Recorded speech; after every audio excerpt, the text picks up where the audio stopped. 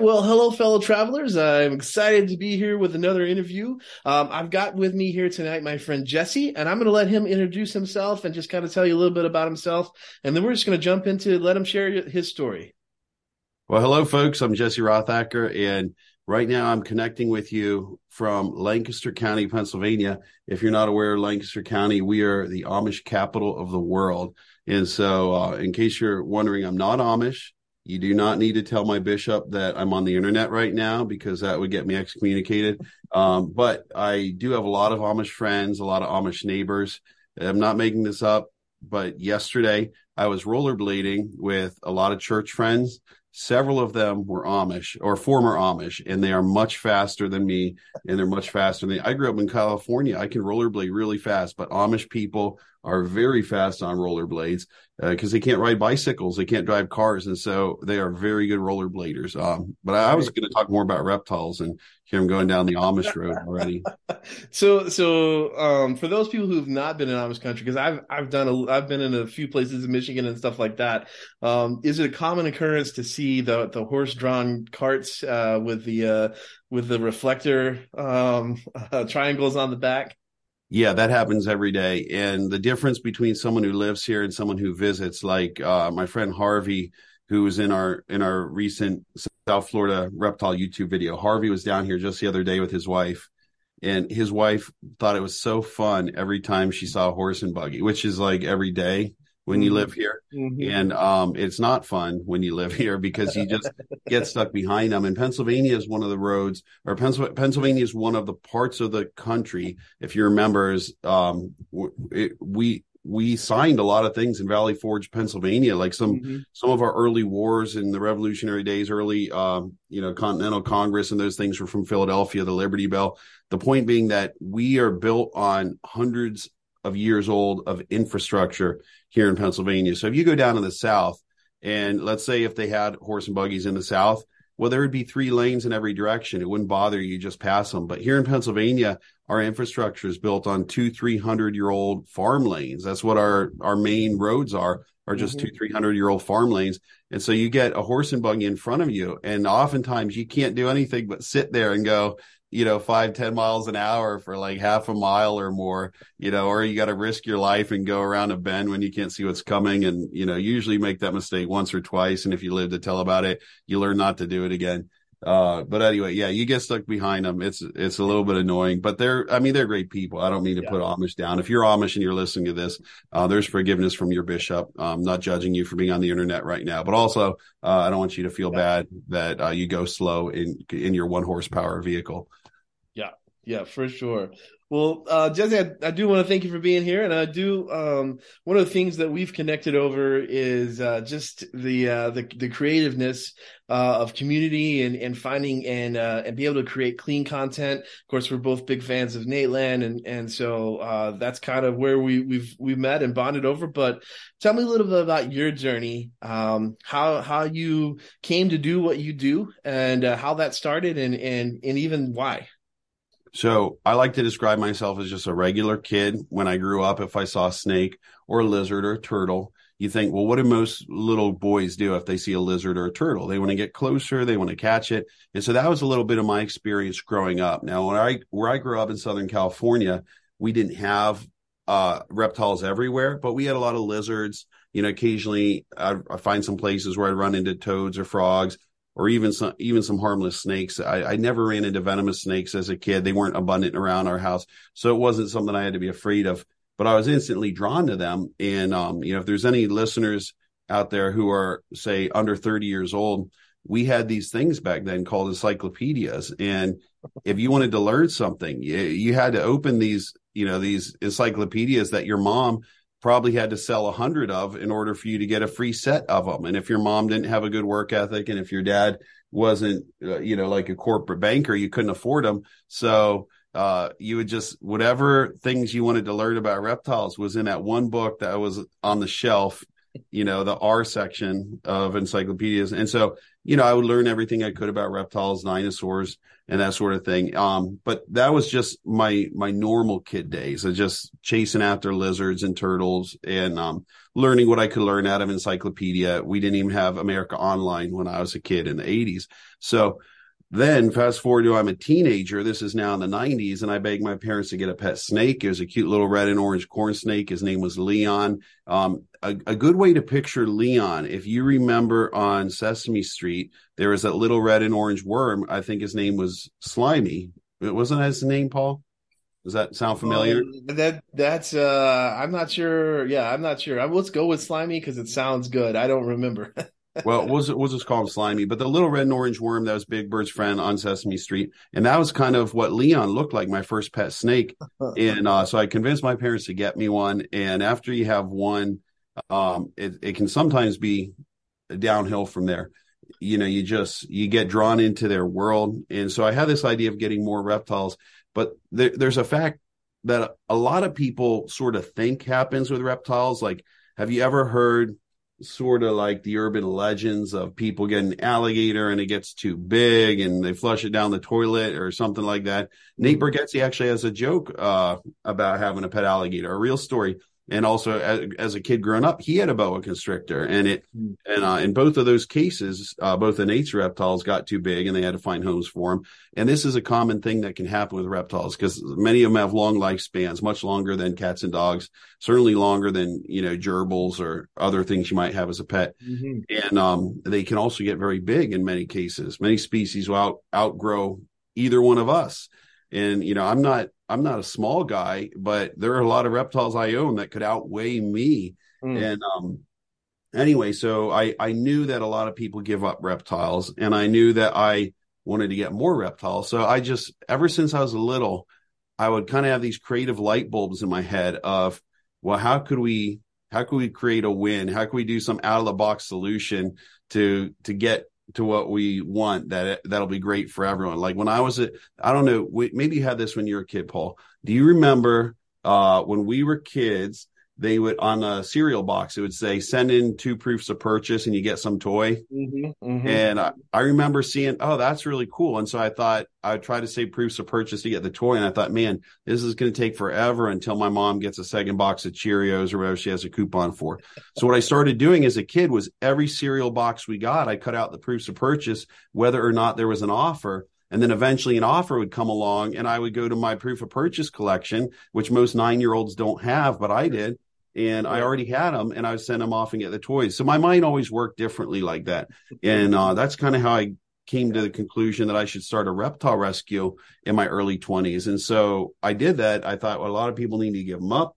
I would love to have them. And it's also a way to serve your community. You can help people out. You could adopt them back out, find new homes. You get a chance to work with them, maybe for a short period of time, for months or years, instead of having, like if you have an alligator, it lives 50 years. If you have a tortoise, it could live 200 years. So instead of keeping them that whole time, maybe just work with them for a matter of months or short amount of years and get a chance to experience all these ones and find homes for them. So in 2004, going on 20 years now, I decided to start my own reptile rescue. And I had no idea what I was doing. Oftentimes in your early 20s, you don't know and you just try. And somehow I'm still doing it 20 years later. In fact, the thing that made it sustainable for me was I was into reptile rescue for a short amount of time. In my mind, this was just going to involve taking in animals, adopting out animals. And I was into it a certain amount of months. I don't even think it was a year. And there was some local press about how we were starting a reptile rescue. And someone called me and said, oh, could you bring some reptiles to our children's event? Mm-hmm. And I thought, well, yeah, we could do that. That'd be fun. And she said, how much do you charge? And that question had never even come across my mind, that people would pay money for me to do this thing that I love, working with God's creation. And, and also these are oftentimes unloved animals. And so I can take my passion for loving things that are unloved, for seeing beauty where some people don't see it. Yeah. And I could, not only do people want me to share it, they're actually going to give me money to bring reptiles into buildings. Ironically, some people give me money when they find reptiles in their buildings. They give me money to take reptiles out. But that's when, way back almost 20 years ago, it dawned on me, oh gosh, people could pay me do reptile shows. Yeah. And so then that was the beginning of it moving from completely a hobby that was just going to absorb time and money to something that would eventually, years down the road, turn into a full-time career that it's actually what I get to do now as a full-time job. Wow. Yeah. So can you remember like how many reptiles did like your first show? Can you remember like how many reptiles you had? Like what was that like as a with it, or just can you think, I know it was 20 years ago, but can you think Yeah. back to like that realization of like, oh, I'm actually going to do this? So February 2005, I believe, is when we did our first show at Lidditz Library, which is a really nice community library. Also, a school district where I went to high school here in Pennsylvania. It's right in the heart of Amish country. And we had done maybe one or two what I might call events where it wasn't like I was doing a big formal show, but I maybe brought some reptiles in and people take pictures with them or pet them or whatever.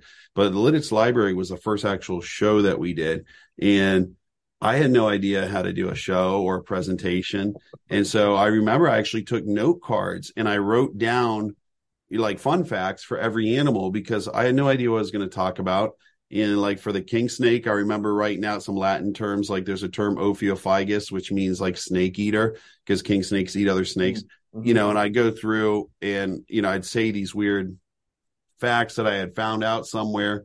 And but I probably brought about a dozen snakes, lizards, and turtles. I don't think I had any alligators at that time. Now we always bring snakes, lizards, turtles, and alligators.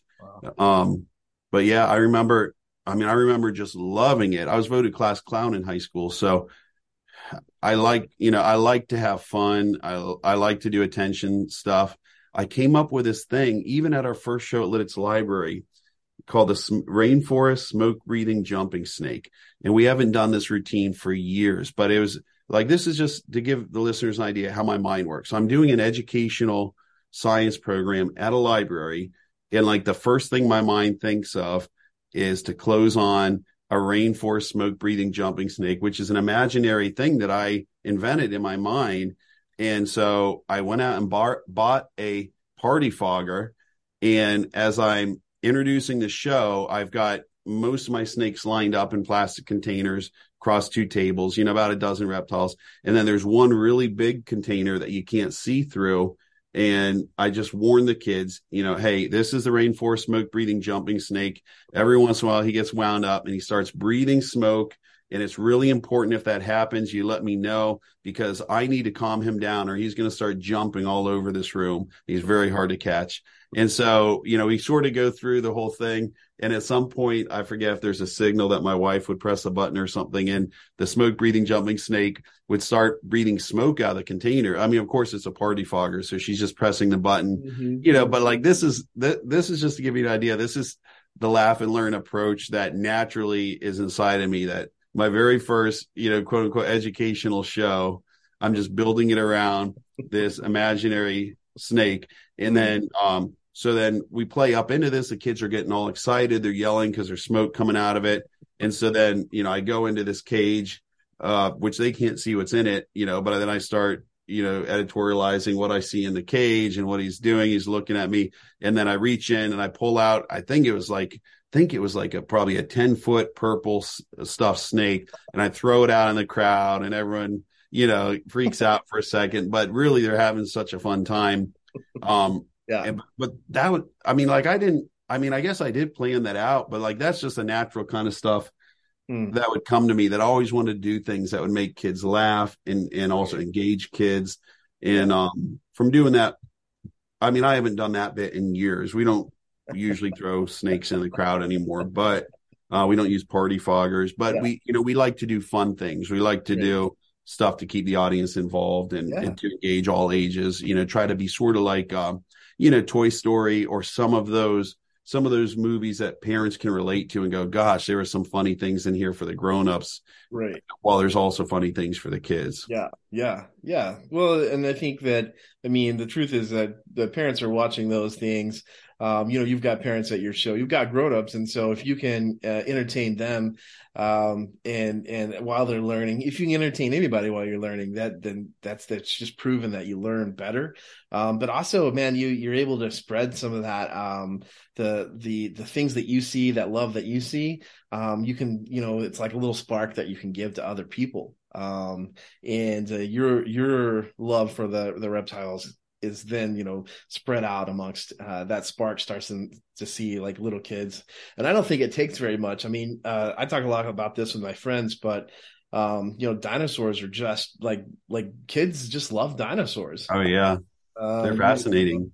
Yeah. And why? I mean, it's like, but it's almost universal that they're like, oh, big lizards. Love that. I mean, for me, I think there's some truths that are just so self-evident. Like people wonder, like, well, why do we love all this stuff? Well, like I believe God created everything in 6 days, said it was good, and I believe the Bible says we're created in God's image, and it doesn't say that about the animals. So you just draw that out by extension. You say, well, God created these animals for us to explore and for us to discover and for us to enjoy. So when you have that, that affinity or that just attraction to these amazing animals, it's like, well, it's not a mystery. That's how God created us. Yeah. And, of course, you go back to the story of the fall, and it does talk about people having an enmity or having an aversion to snakes after they met that first snake in the Bible. And, a lot of people would say that first snake in the Bible is one of the worst people. I mean, one of the worst characters that is out there. I could maybe think of one guy who's a little bit worse of a character than that first snake in the Bible. He keeps calling me about my car's extended warranty. Maybe has he been calling you, Paul? Well, he helps me remember. I appreciate him though, because he helps me to know that my cell phone still works. Nobody else calls me, but every now and then he'll give me a call, and so I appreciate that. Well, that's nice of him. That it's that. Oh yeah, my cell phone does work in that way. It doesn't just text, but yeah. I like to remind people that, sure, that was a very, very bad public relations move for snakes early on in Genesis, but you don't have to go very far in the New Testament before God decides to do one of his very first miracles through Moses and Aaron. And if you remember what God chose, he had Moses and Aaron meet before Pharaoh, directed Aaron to throw his staff on the ground. And, God could have turned that thing into a unicorn or a dragonfly or a woolly mammoth, but God decided to turn it into a snake. And so it's just a good illustration that God can use anything according to his purpose. Yeah. Yeah. I'll freely admit that I am not a snake person. I will also say that it comes a little bit with my environment. I grew up in Central Texas and had several options for poisonous snakes that were pretty common, pretty. Probably a lot of Western diamondbacks and cottonmouths, I'm guessing. Cottonmouths. We also had the copperhead, would be the other one. And so, but we also had rat snakes, and we had garden snakes, and of course other but yeah, I've never just that I think that struck me as a child that I just don't need to be around snakes. And so I'm happy that there are people that are, but that is definitely one of those things that I'm like, no, thank you. Well, and you're actually, so in your situation, that's pretty wise in your environment. If you're surrounded by venomous snakes, it's probably best just to avoid them. We had a missionary from India who was visiting us in Pennsylvania one year. And the idea that I work with snakes was incredibly scary to him, because now in our country, Paul, we have usually between about 0 and 5 people a year that die from venomous snakes in the United States. Yeah. And out of that 0 to 5 people that die, that includes like religious snake handlers that refuse anti-venom. Mm-hmm. That includes what I would call, to use a technical term, dumb people that have a pet black mamba or something that they do not have the medicine for, either themselves or at the regional hospital, Mm-hmm. So that includes all of those. And you could count them on one hand typically in a year. But if you're in India, it could be well into 5 figures. I mean, it could be over 10,000 people a year where they don't have access to medicine. Right. They don't have good foot care. And so our friend Glory Das, a missionary who ran an orphanage in India, that was we had been out there ourselves, and he was in Pennsylvania, and he was telling us as a boy, they had a grass roof and snakes would come through it. And it's a very scary thing in that culture. Yeah. But, in our culture, we don't have nearly the reason to fear that. Even in places like Australia, where they have the deadliest snakes in the world, they don't see the deaths that you might see in Africa and Asia just because they have good access to medicine. And so one of the things that I learned, I actually was a children's pastor for about 5 years. And so I would listen to a lot of tips from other pastors. And some of the things that I heard other pastors say is one of the tips is if they're laughing, they're listening. Yeah. And another thing they would say is people don't remember what you said to them. They won't remember all the information, but they will remember how you make them feel. Yeah. And so I've taken that approach in my reptile programs that I'm going to share a bunch of fun facts. You may or may not remember half of them, Sure. but what I want is you to come away from our programs going, gosh, I was around snakes for an hour and I wasn't scared. I didn't poop my pants. No one died. All I did, I just feel good because we were laughing and we were just amazed by God's creation, sort of remove the fear element of it and see, the amazing creation that God put in front of us. Yeah. Yeah. Yeah. I think that is, I think that is super cool. I think that, as we live in a more digital age, as we live in a more inside world, that I think that is definitely like that super cool, just the ability to, just bring that love for nature, the love for God's creation, as we talk about, that really connects, like even in Romans, Paul talks about how we can see God by seeing nature and seeing the things that he's created. And I think that's like developing that love is just a great way to, even if you're not, overtly, talking about God, you still get to share about the good things that God's created. You can't, avoid that. But you don't have to necessarily you don't have to love Jesus to enjoy this. God is actually gracious enough to give us all this stuff to enjoy, whether you love Jesus or not. And it's funny because when I started doing reptile stuff in my mind as a Christian, I was thinking, well, there's ministry and then there's what I do. And, at that point I was putting them in separate boxes. Like if you're not a full-time missionary, a pastor or something like that, you don't work in a church office or some paraministry, you're not really doing ministry. And what I do is reptile work and it's unrelated. And I didn't see the connection. And then when I started doing it, I was like, this is so cool. We get to serve the needs of so many people. We got to take in a snake for a family where the son had just recently passed away. Mm-hmm. And when we got to go out there, and I don't do this all the time at every rescue call, but that grandmother, it was a 20-something-year-old young man who passed away, lived with the grandmother, and the grandmother was just so torn up about how everything had happened and how bad she felt and were the snakes going to be taken care of because he had snakes that we had to take in for him. And in that case, I felt like the Holy Spirit was telling me, you could pray for this lady right here. And there's a lot of cases like that when we're dealing with hurting people, they need to give up reptiles. Maybe because of a loss of a job, maybe because they're going through a divorce. It could be, all these different kind of things, loss of a family member. And so we get to meet needs for these hurting people in a very unique way. And so then, God kind of revealed to me, like, this is a great way you can minister to people. And we're not technically a Christian organization. I'm a Christian person who does a nonprofit reptile organization. Mm-hmm. And, but I get in a lot of those cases where God puts me in front of people that I can minister to either just by serving their needs directly, or sometimes I do feel like the Holy Spirit's telling me, oh, you can pray for this person. Yeah. And, we had one of those calls. It was wild. We were driving out to help a person like that really needed help. And so we were on the phone and this person just needed someone to talk to. And so we're driving there. It's like over an hour drive. And I warned him, I said, this is, we're out in the back roads. We're probably going to drop the call. Well, we never lost the call. Mm-hmm. And so this person's like pouring their heart out to me about the situation. And we get to go and help them and we pick up their reptiles and we're driving on the way back. And my son was with me. He's 12 at the time. And I said, Kenny, look at the phone signal we have right here. And we had 0 bars. And it was the exact place that we were able to listen to that person pour their heart out for like 15, 20 minutes.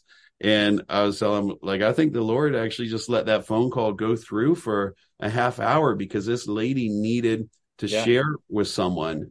And now here we're driving right back through the same spot. We don't have a single bar. Yeah. I think it's so cool. I think it's so awesome because I think we do tend to try to put God in this box where we're like, oh, well, I'm not a minister. I'm not a missionary. I'm just doing my job.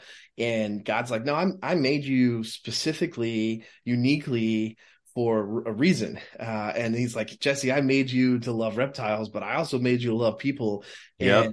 And let's watch how these things intersect. And you're going, well, I was just doing my job, or I was just doing what I love. And God's like, yes, because I created you that way. And now, because you're doing what you love, then he's like, and now here's these doors that I'm opening. Here's these pathways that I'm giving to you. And I think that is like, to me, that is a message that the church needs to hear, because we often fall into that trap of being like, no, I'm not the pastor, or I'm not on stage, or I'm not the youth minister, or I'm not the children's minister, or whatever the not, right? And Yep. God's like, no, that's okay. I mean, we don't need more. I mean, Like a lot of people say, I don't work in the church, and right. God wants to say, you are the church. Right. Yeah. Yeah. Like he's like, and I always tell people, like, people that I don't know. You have interests that I have. You have the ability to talk to people that I will never have, and that your pastor will never have that. And God's like, no, I made you. And it's awesome to hear. Yeah. I mean, just how, like, and without it's like a ministry of being available. Yeah. And just saying, yeah, what can I do? And so I think that's just that part of that creativity of saying, okay, yeah, I'm gonna do a reptile rescue, but while I'm part of that, then I'm not setting aside the fact that I am also following God and following Jesus. And so God's like, yeah, that's fine. I'm gonna bring the people to you. Like Jesus had the people tear open the roof to lay the man down. God's like, don't worry. You think you're just doing this, but actually I'm bringing the ministry to you. And it's Right. amazing. If you're willing to do that, God will definitely meet you there. When I started doing reptile shows, a lot of times when you do any kind of a program or any kind of a show for a church, like they will ask you, like, oh, are you going to present the gospel message? And like they want to, and I was initially I'm thinking, well, I don't know what tie-in I have, and I don't want to just I don't want to force a Sunday school lesson into every reptile. Right. I mean, I can do that a little bit with some of them, but I don't want it to seem Right. kind of forced. Yeah. And initially I remember thinking, well, I don't know how I'm going to turn a reptile lesson into something with a Christian message.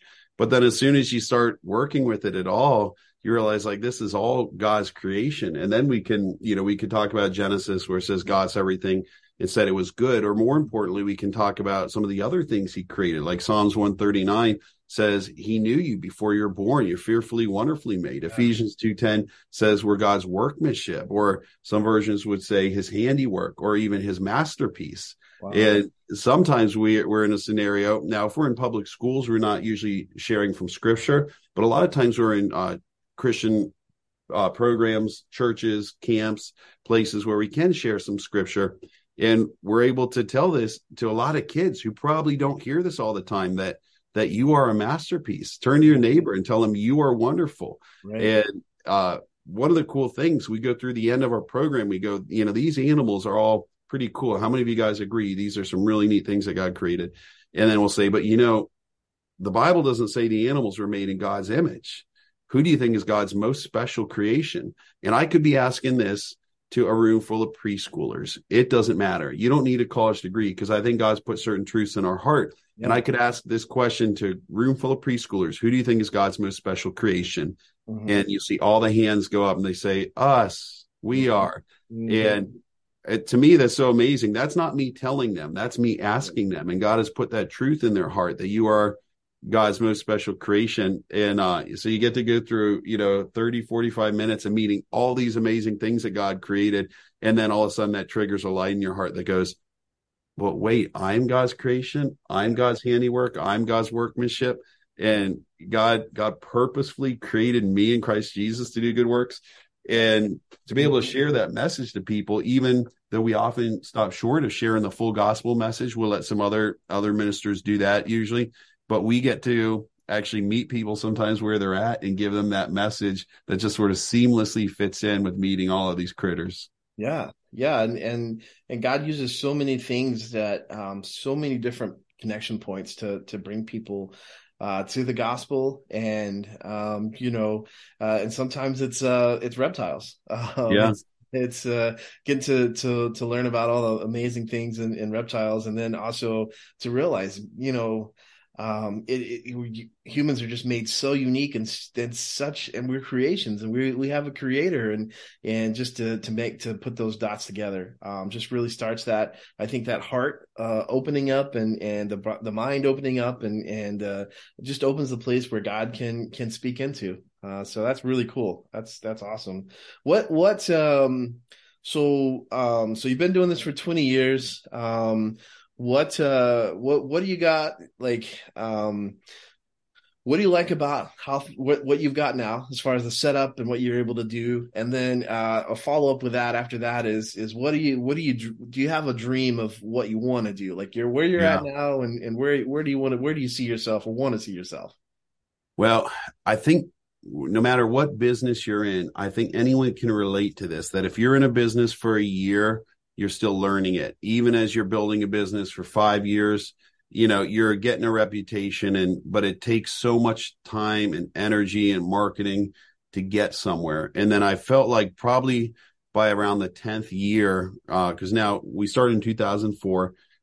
So we're about 20 years into it. I felt like after 10 years, in some ways, it felt like it was finally getting easy. And by easy, I don't mean we don't have to get up early and work hard all day, but I mean, we didn't have to go out there and sell ourselves constantly, because we had so many clients at that point that were booking our show every single year, or we have some that might book us 3 or 5 times a year, depending on the needs, or at least we have a bunch of them that are booking us every other year, every 3 years. So suddenly we had all of those things going for us. In the beginning, we were buying advertising for our shows, and even, trying to let people know, hey, we can take in reptiles if you need it. And now, we do virtually no paid marketing. We get to do a lot of fun media stuff, but it's not like actually buying ads like we used to. So that part is really nice, that you have a reputation, you have so many relationships with folks that you've worked with, that, you just love it when you can go into a place and maybe you're working at a camp, and that camp director who has, he's seen your heart, you've seen his heart, exactly what you're working at, exactly what each other needs. And it's just nice to work from a place of knowledge and experience and comfort. So anyway, so we're up to a little over 100 reptiles that we share our house with. I forget if I mentioned that we're home-based rescue. So our setup that we have now, both indoors and outdoors, I feel like I wouldn't say filled to the brim, but we don't have a lot of extra space. So I feel like we're kind of topped out with how many reptiles we can take in and the amount of shows we can do. To give you an idea, we did about 275 live shows in 2022. Wow. It's 2023, and we're on pace to probably surpass that. I'd be surprised if we don't do 300 shows this year. And I feel like we really cannot do much more than that. Because I will wear out, and we want to, of course, rotate the reptiles. And there's just, even if you were scheduling every hour of the day, there's a finite amount of churches and gymnasiums and libraries you can be in 1 year. So what I'd really like to see as we move into the future, I love doing live events. I love making people laugh right in the same room. You really cannot get anything more fun than that. Like having people laugh, having people be enlightened, having people come back and tell us stories about how their life was changed, even with how they see reptiles because of you. But in addition, from the live shows, we're really hoping to build our digital presence. And that's where we started creating, especially since the pandemic where we couldn't do live events, we started creating a lot more YouTube and digital resources. And then that's something I feel like, I could do 300 shows this year, But the video that I posted 2 years ago of a rat snake biting me in the nose, that could still be reaching people, and people could actually see the rat snake bite me in the nose and see me laugh and go, oh my gosh, he's not screaming. He's not freaking out. Mm-hmm. And there's one little drop of blood, like that, nothing. Like I've hurt my toe, walking down the stairs, so much worse than whatever I feared that rat snake could do to me. Right. So just creating those digital resources, or we did one last year, I think, where I was on a bike ride and a snapping turtle ended up nesting right where I was riding my bike. So I sat down with her and she laid, I think, about 34 eggs right in front of me. And people get to watch that and go, oh my gosh, that snapping turtle. I thought it would be chasing him. I thought it would be, I was sure it would have bitten off at least 9 of his toes by now. And she's just laying there because she's a mom. I have a mom. I am a mom. Right. She wants to have her kids.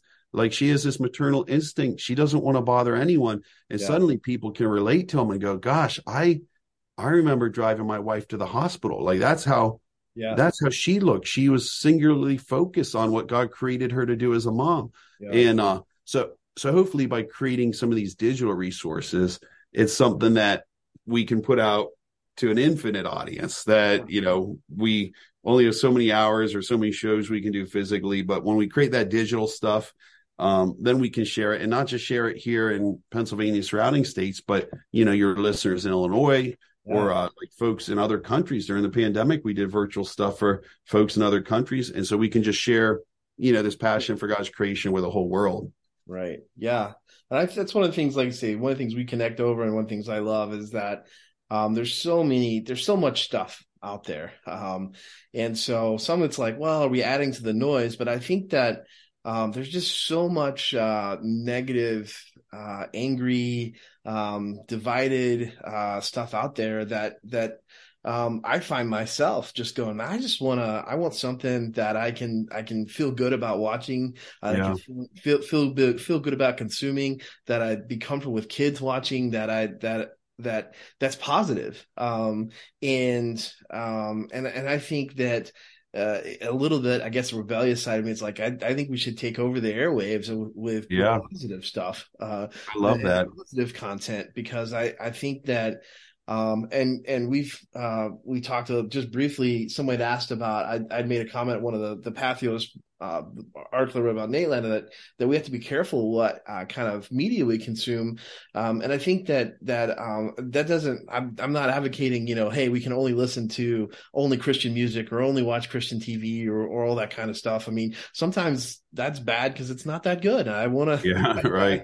I like good entertainment. Sometimes it's really great, but what I think about is that if you surround yourself with angry, negative people all the time, or angry, negative media, I find myself becoming that way. And I just, like, I don't want to be that. Like, I just, I want to be the fruit of the Spirit, which is, love, joy, peace, and all, and so on and so on. And so, even like, even if you're not explicitly, saying, hey, this is all about Jesus and I want to tell you about reptiles, but if you're saying, just like, hey, look at this cool reptile, and to have joy in that, and to be able to share your love with that, I think it just puts out into the world a resource that says, yeah, this is light. Right. And it's not dark, and you don't have to, and it brings you to a better place. And that's what I think Paul says in, Philippians, where he says, think on whatever is good, whatever is true. Those are the things you think on, like that, like lose yourself in those kind of things. And so that's one of the things I love about, like, what you do, is that your hope is to create stuff that anybody could watch. They don't have to be Christian, but that they know they're going to get some joy. They're going to get some laughter. They're going to get some good facts. They're going to get to see something interesting.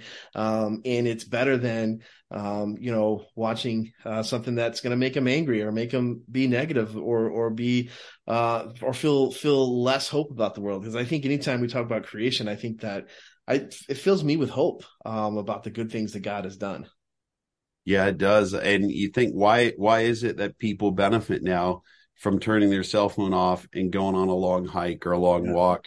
And it's because you get back in God's creation, and it does reset you. And as you said, there's just so many negative things. Like, I like to be a well-informed person, and so I'll consume news. But if I start consuming too much of it, I tend to boil over. And then sometimes on the entertainment side, like I really prefer clean comedy. You know, some of the guys from Nateley, like Nate Bargatze, Brian Bates, Aaron Weber, Dusty Slay. There's a bunch of them, a bunch more I can name that I just really appreciate that they don't have to get dirty or they don't have to get vulgar. Right. But with all that said, you know, I've worked in construction sites and factories, so I'm not going to turn someone off right away just because they're vulgar. It might be someone I can't listen to in front of my kids, but I may still listen to them. Yeah. But there was recently a comedian who released a special, and I know he's known for being vulgar and over the line. I thought, well, I want to, you know, there were some things on talk radio. They were saying he said some interesting things. So I thought, well, I'll tune in and see what he says. And it actually was so bad, I probably only listened to about a quarter of it. And I was like, I don't want to, like you said, I don't want to consume any more of this. But the funny thing is, so it didn't surprise me that I didn't watch the whole thing, because that'll happen sometimes. I may try something out and I go, this is too much for me. It's a little bit too over the line. Right. Other things I might watch the whole way through that I know I might have a different Christian friend who wouldn't tolerate it. But anyway, I was talking to one of my friends who's not a Christian, who swears, you know, if not every sentence, at least every paragraph. So he's like a person that I would think this wouldn't bother. And it was funny. He told me, when I told him, I was like, oh, did you hear this special by this new comedian, or by this new special by this famous comedian? I was like, I listened to, you know, not even half of it, and it was too much for me. And this friend who's constantly swearing himself said, yeah, it was too much for me. I did the same thing. And it just goes to your point that, you know, I think people know that when they are consuming constantly dark stuff, it doesn't feel good. It's like, you know, you could have a little bit of junk food and you're fine. But if you sit there all day, you know, like most of us did for the first 2 weeks to flatten the curve, and just consume junk food, like your body doesn't feel good. And I think the same thing happens to your mind and your soul. Yeah. And so as we're producing content, we try to put things out there that are just family friendly. Not only is it going to be clean language, like we might drop a couple goshes or gollies, but that's about as dangerous as the language gets there. But besides that, we try not to be preachy, even from the environmental side. Like every once in a while, I'll go to a nature talk where I appreciate what they're saying, but they'll make you feel like a bad person, you know, if you use a Keurig cup instead of like something that biodegrades in less than 2,000 years, or they'll make you feel like a bad person if you cut your grass too close to the creek line, because you're the reason for bank erosion, and the Chesapeake Bay is going to get algae blooms because of you and your lawnmower, you know. And there's just like, we try not to be preachy even like that, because we're not trying to make people feel bad. We're trying to make people feel good. We want people to walk away going, oh man, these things are amazing. I should like these more. I should learn more about them. Right. Yeah. Well, and that curiosity and that joy, like I think that we're all like we all are looking for. Like I just want to find things that help me bring joy. And one of the things is like when you see other people that are like, wow, that brings them joy. And it just having somebody else enjoy something is almost as good as just having joy yourself, because you're it's like your senses are woken up. Yeah. And you're like, yeah, there is joy in this world. Like, and so that's like I say, I think that more than anything, just opens up that pathway to being like, okay. And then even the questions of like, okay, but why? You know, why does this crazy guy, you know, like these reptiles or these snakes, or find joy in doing all this stuff? Why is that? And that opens up even more just questions, you know? And so just, yeah, I think it's a great way, to be, you know, faithful to God, but without having to put a title on it, without having to put a placard out front, you know. Yeah. And because that can turn people off. And so it opens up and you're not trying to be sneaky. Like if people ask you, you would say, oh, this is who I am. Yeah. But you don't have to also be upfront and be like, oh, well, we're a Christian. And not that there's anything with saying wrong with that, but it definitely closes some doors to people. And so to be able just to say, you know, I'm just a normal person. Yeah. Just like you. And man, these things bring me joy. And one of the reasons it is because I know who God is. And so I know his creation. But it opens doors, when we take the things that we love and that we can do and just serve God. And that's Yeah, what I see that's what I'm, you're doing, Jesse, and I appreciate that. what some of my herpetology friends, herpetology study reptiles and amphibians, the vast majority of my herpetology friends are not Christians. I mean, a lot of nature and science people that I am not saying I don't have a lot of Christian friends who are nature people, but I have a lot of nature friends who are not Christians. And so it's really neat just for me to be exposed to so many different people, to be a light to so many different people, just to be a friend to different people, different worldviews. So, yeah, I love that God puts me in these different places, and just we get to just share our love and share passions for these things with so many different people. Nice. Yeah, that's awesome.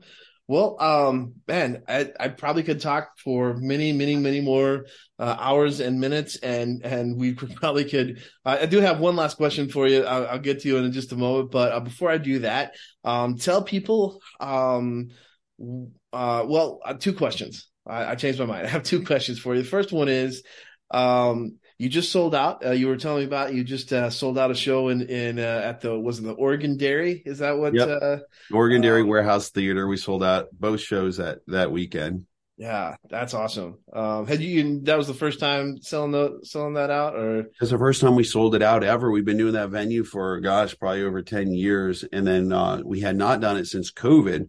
And now we had packed it out many times, but they never actually sold out ahead of time. And so it was a little over a week before the show that we sold out the first one, and they had a second one that same weekend, and they sold that out a few days later. And so that felt really good, especially having not been there for, I think, about 3 years due to COVID, to come right back and sell them out for the first time. So that was great. That's awesome. All right. So I have another final question, but before that, I'm going to let you have a chance. Tell people how to find you, where to find you, what they should look for, YouTube, everything, all that kind of stuff. So I'm going to say a bunch of information. Hopefully, if you guys are driving, you don't write it down and do something crazy. But we'll say it over again. Yeah, we'll put it all in the show notes too, so they can find it there too. So it'll be in the show notes, so you don't have to text to drive all this stuff.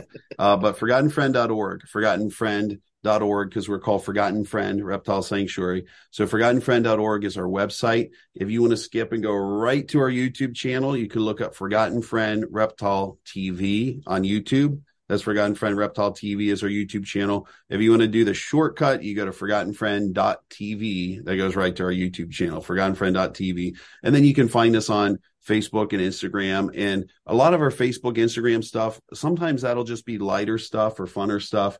Like today we were at a farm market, a discount farm market, and they sold us 2 boxes of leafy greens. One, I think, was turnip greens. One was collard greens.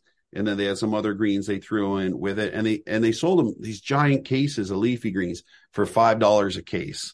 And I don't know how the greens are in Illinois, but lately here in Pennsylvania, some of the prices have been as much as $5 for one head of lettuce.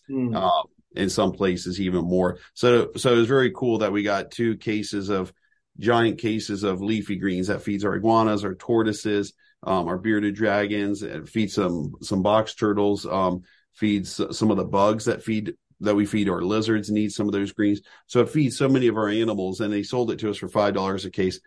Anyway, the point of that whole story is something like that'll happen. We might just post a picture like we just did of one of our iguanas eating those fresh turnip greens. So if you just want to see some happy things like that, sometimes you'll see just pictures on our Insta or on our Facebook of an iguana eating the latest leafy greens we brought in. Or maybe it'll be a new king snake that someone surrendered to us that week, or maybe it'll be an adoption update. Hey, we just adopted out this gecko.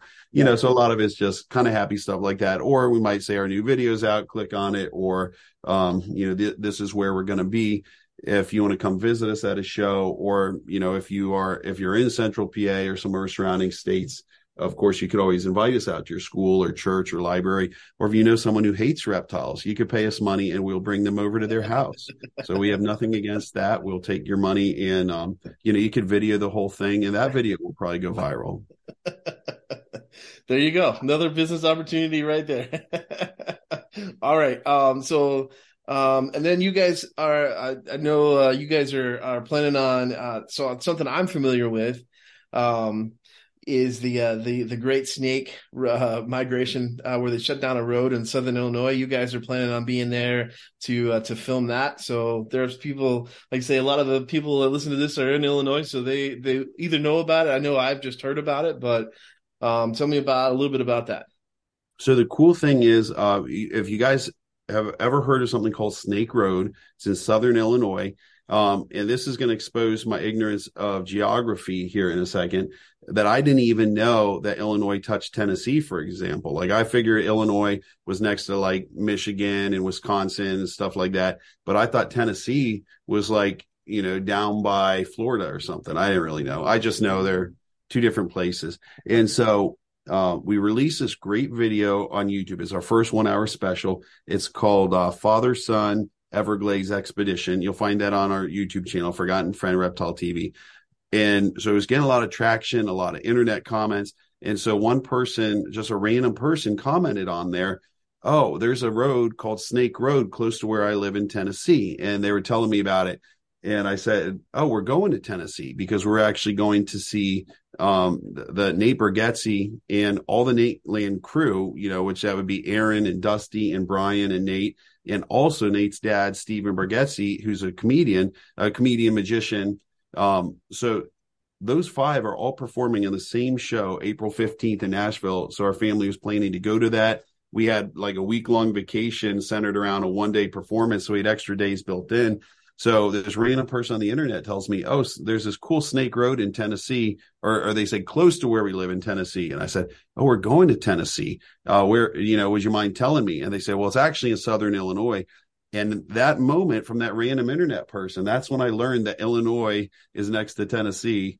And so it turns out Nashville is just about a couple hours away from Snake Road, so that we're going to be able to drive down to Snake Road and spend a day there. There's a book about Snake Road that just came out, and the author that put it out, he spent so many hundreds of days at this road over several years, and he compiled all this data.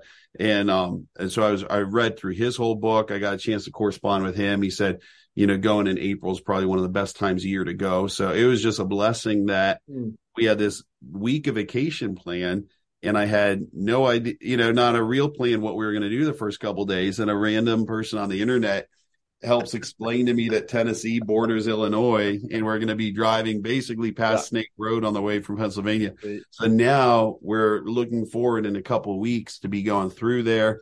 We rented a cottage for a couple of days right next to Snake Road. Right. And so we're hoping to see a lot of cottonmouths, and some of the other things that would be there would be like ribbon snakes, mill snakes, rat snakes, king snakes, ringneck snakes, rough green snakes.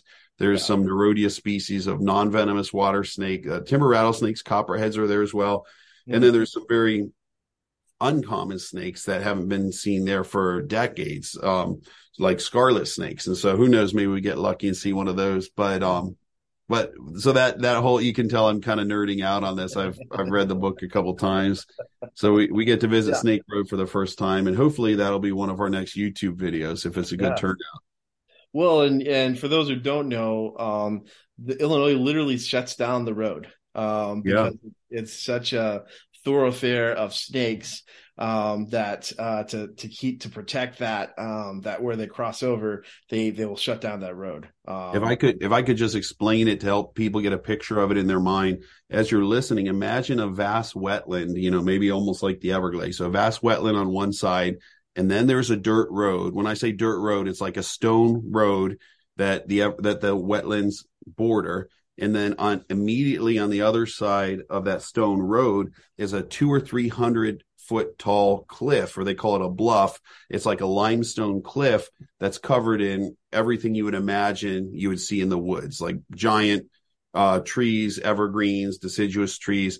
And so you have just thousands of acres of wetlands, thousands of acres of trees on this huge cliff. And the thing that's in between them is Snake Road, this stone road that normally you could drive cars down about 9 months out of the year. But for 2 months in the spring, 1 month in the fall, a migration occurs where all the wetland snakes, they decide, the hanging out in the water is fun when it's warm out, but they need to hibernate. They're cold blooded. So they need to hibernate in something that's got some dry area, and you get into these cliffs and bluffs and you get deep in there, and there's probably a little bit of hydrology that keeps it above freezing for them. But they just get a lot of protection from being in that deep limestone cliff.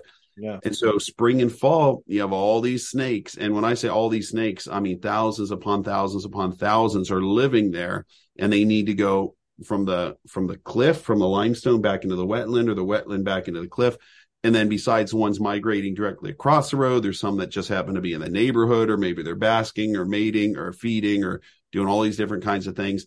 But so much of that happens right on the road. It's one of the only places that you don't have to actually lift rocks and logs and go searching for them. You just walk down the trail, and you might, on a good day, you're not going to see all 1,000 of them on a good day. On a good day, though, you might certainly see dozens of them. And it's not unusual that people might go down there and see 20, 30, 40 snakes. And much more than that. I think the author of the book said he had some days that were over 100, but of course that was rare. Right. But certainly it's not unusual if you're there at the peak times to see several dozen. So for me, that's an amazing day. Would you enjoy dozens of? I'm going to enjoy watching that through YouTube. I will gladly see that on a screen and enjoy that just to see your joy in seeing those. So last question I have here: have you heard? So I grew up in Texas, and I went to seminary out in a little town, not so little, but a town called Abilene, which is about 40 minutes from a town called Sweetwater. Okay. And Sweetwater has a rattlesnake roundup. Rattlesnake roundup, which includes some years a gentleman who will get a sleeping bag, and they'll allow him to stuff multiple, I don't know how many rattlesnakes, but diamondback rattlesnakes, they'll get them riled up, and they'll stuff him in the sleeping bag with him, and he gets to lay there and all that kind of good stuff. Are you willing, or would you be the one that would crawl into the sleeping bag with the rattlesnakes? No, I would not. And so, I mean, and there's different reasons for that. See, I don't think the snakes would bite most of the time, but I just don't see a benefit in it. And so it goes into, I mean, I won't get into my whole ethical situation, but like when it comes to eating snakes, like ethically, I think that's good. I think if you kill an animal that is that's a sustainable species, that you're not running out of them. Right. Sort of like I'm a deer hunter, I'm a fisherman, and so we might hunt or fish and eat what we catch. And a lot of people certainly would do that with snapping turtles, catch snapping turtles to eat, and I would have no problem with that ethically. I wouldn't want to do it myself because I like turtles too much, but if you wanted to do it, I would say, well, that's fine. But if you were just killing snapping turtles because you didn't like them, I wouldn't like that. Ethically, I say, well, that's a waste. Don't waste them. God didn't create animals for us to kill and waste, but he created them for us to appreciate and take and eat if we need to. And then when you get into the venomous stuff, people that are kind of hot dogging like that with venomous, well, you certainly could do it. I mean, if you watch our latest Everglades adventure video, you'll see time after time after time when venomous snakes have every opportunity to hurt us, and they don't do it. That's not what they want to do. Yeah. And so getting into a sleeping bag with them, I would fully expect them to not bite me. Right. But I'll look at the risk-benefit ratio and say, well, there is a risk, certainly, even if it's a small risk, but what is the benefit of it? I don't see a benefit in doing that. Sure. So my friend Jason, he does reptile rescue in Georgia, and he one time had a person that wanted to give up his pet rattlesnakes. The guy had 2 pet timber rattlesnakes, an old hillbilly looking guy, like long gray hair and gray beard, very nice man. But I'm just, so the listeners can picture this hillbilly person that he met in a Lowe's parking lot that wanted to surrender these 2 rattlesnakes. And as Jason pulls up in his van, he's looking at the guy and he says, "Oh, I thought the guy had rattlesnakes. It looks like he has boa constrictors," because the snakes were around his neck like you might do with a boa that's not venomous. And as he gets closer, no, the guy has these pet rattlesnakes, and they were so friendly, the guy could open the snake's mouth just to show you where the fangs are.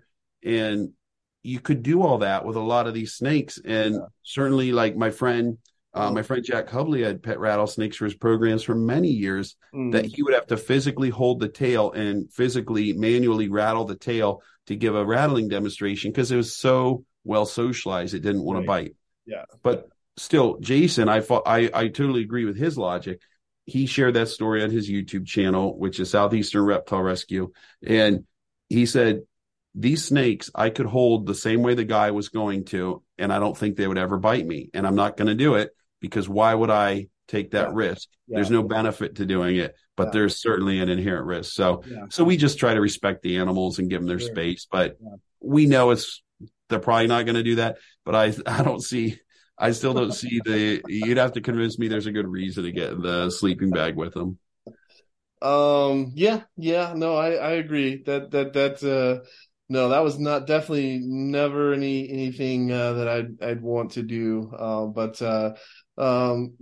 I mean, I would again, I enjoy the rattlesnake roundup through a screen as well. So that's my comfort level of enjoyment. So, all right. Well, Jesse, I do thank you for being just joining me and talking about your vision. And that hope of just building something. I think that online presence, I think that's going to be just more good things out there, so that so parents have good choices to say, hey, yeah, well, you can watch a video here, watch Forgotten Friends. They're not only they're gonna see some people having some fun, but they're gonna learn some things and get some respect and get the love creation. So I'm excited about that. I'm excited for any kind of creation out there, and I really am. I am excited to see how your trip goes, and to see if you have a fruitful time on Snake Road. I think that again, I look forward to that because it's not very far from where it's still a couple hours because that Illinois touches Tennessee, but it's way down there. It is, yeah, it is way at the bottom. My sister lives in Chicago, and she lives about 5 hours away from Yeah, Snake Road, yeah. so So it's quite a stretch. it's yeah. So I don't feel any compulsion to go visit, but I do have that interest of watching that video. So I'm gonna look forward to that. And also, like you say, you can follow Jesse on the Forgotten Friend on Facebook. He's got a page, Instagram, all kinds of things, all kinds of ways to bring cool reptiles into your life. And also, I'm sure that you'll get the sense then of Jesse's love for reptiles, but also just love for God, and that all that's just going to bleed through. I look forward to seeing more stuff and get to see more stuff. Any final things that you want to throw out there? Well, we like to always tell everyone, thanks for giving reptiles a chance. And if you guys want to help us give reptiles a chance, an easy way you could do that. I mean, we're a nonprofit, but I'm not even going to ask for donations. An easy way to help us give reptiles a chance is just subscribe to our YouTube, Forgotten Friend Reptile TV. And if you didn't notice from me talking to Paul, I love talking about reptiles. So if you guys watch something and you have a reptile question, don't just sit there in your living room and be like, I wonder why it's not doing that. I don't want to ask him. It's a dumb question. I'll tell you, please ask me, especially if it's a YouTube comment, because whether you know this or not, when you comment on YouTube videos, that helps the algorithm from YouTube to show our videos to more people, to get more plays, help us grow our channel, to help us share our message. So every question you ask on our YouTube channel, I greatly appreciate it. Even if what you perceive as a dumb question, I perceive it as you're helping us to grow our channel, helping us to give reptiles a chance. And I do answer every question too. So if I didn't overly bore you on this podcast, I will be happy to overly bore you with my responses to your questions on Forgotten Friend Reptile TV.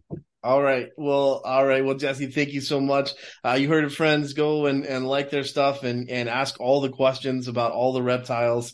Jesse be glad to answer those. And that'll be a great way to expand his business, his nonprofit business, but also expand his influence and be able to continue to share about God's creation and also just creating some content content out there that's full of joy and positive stuff.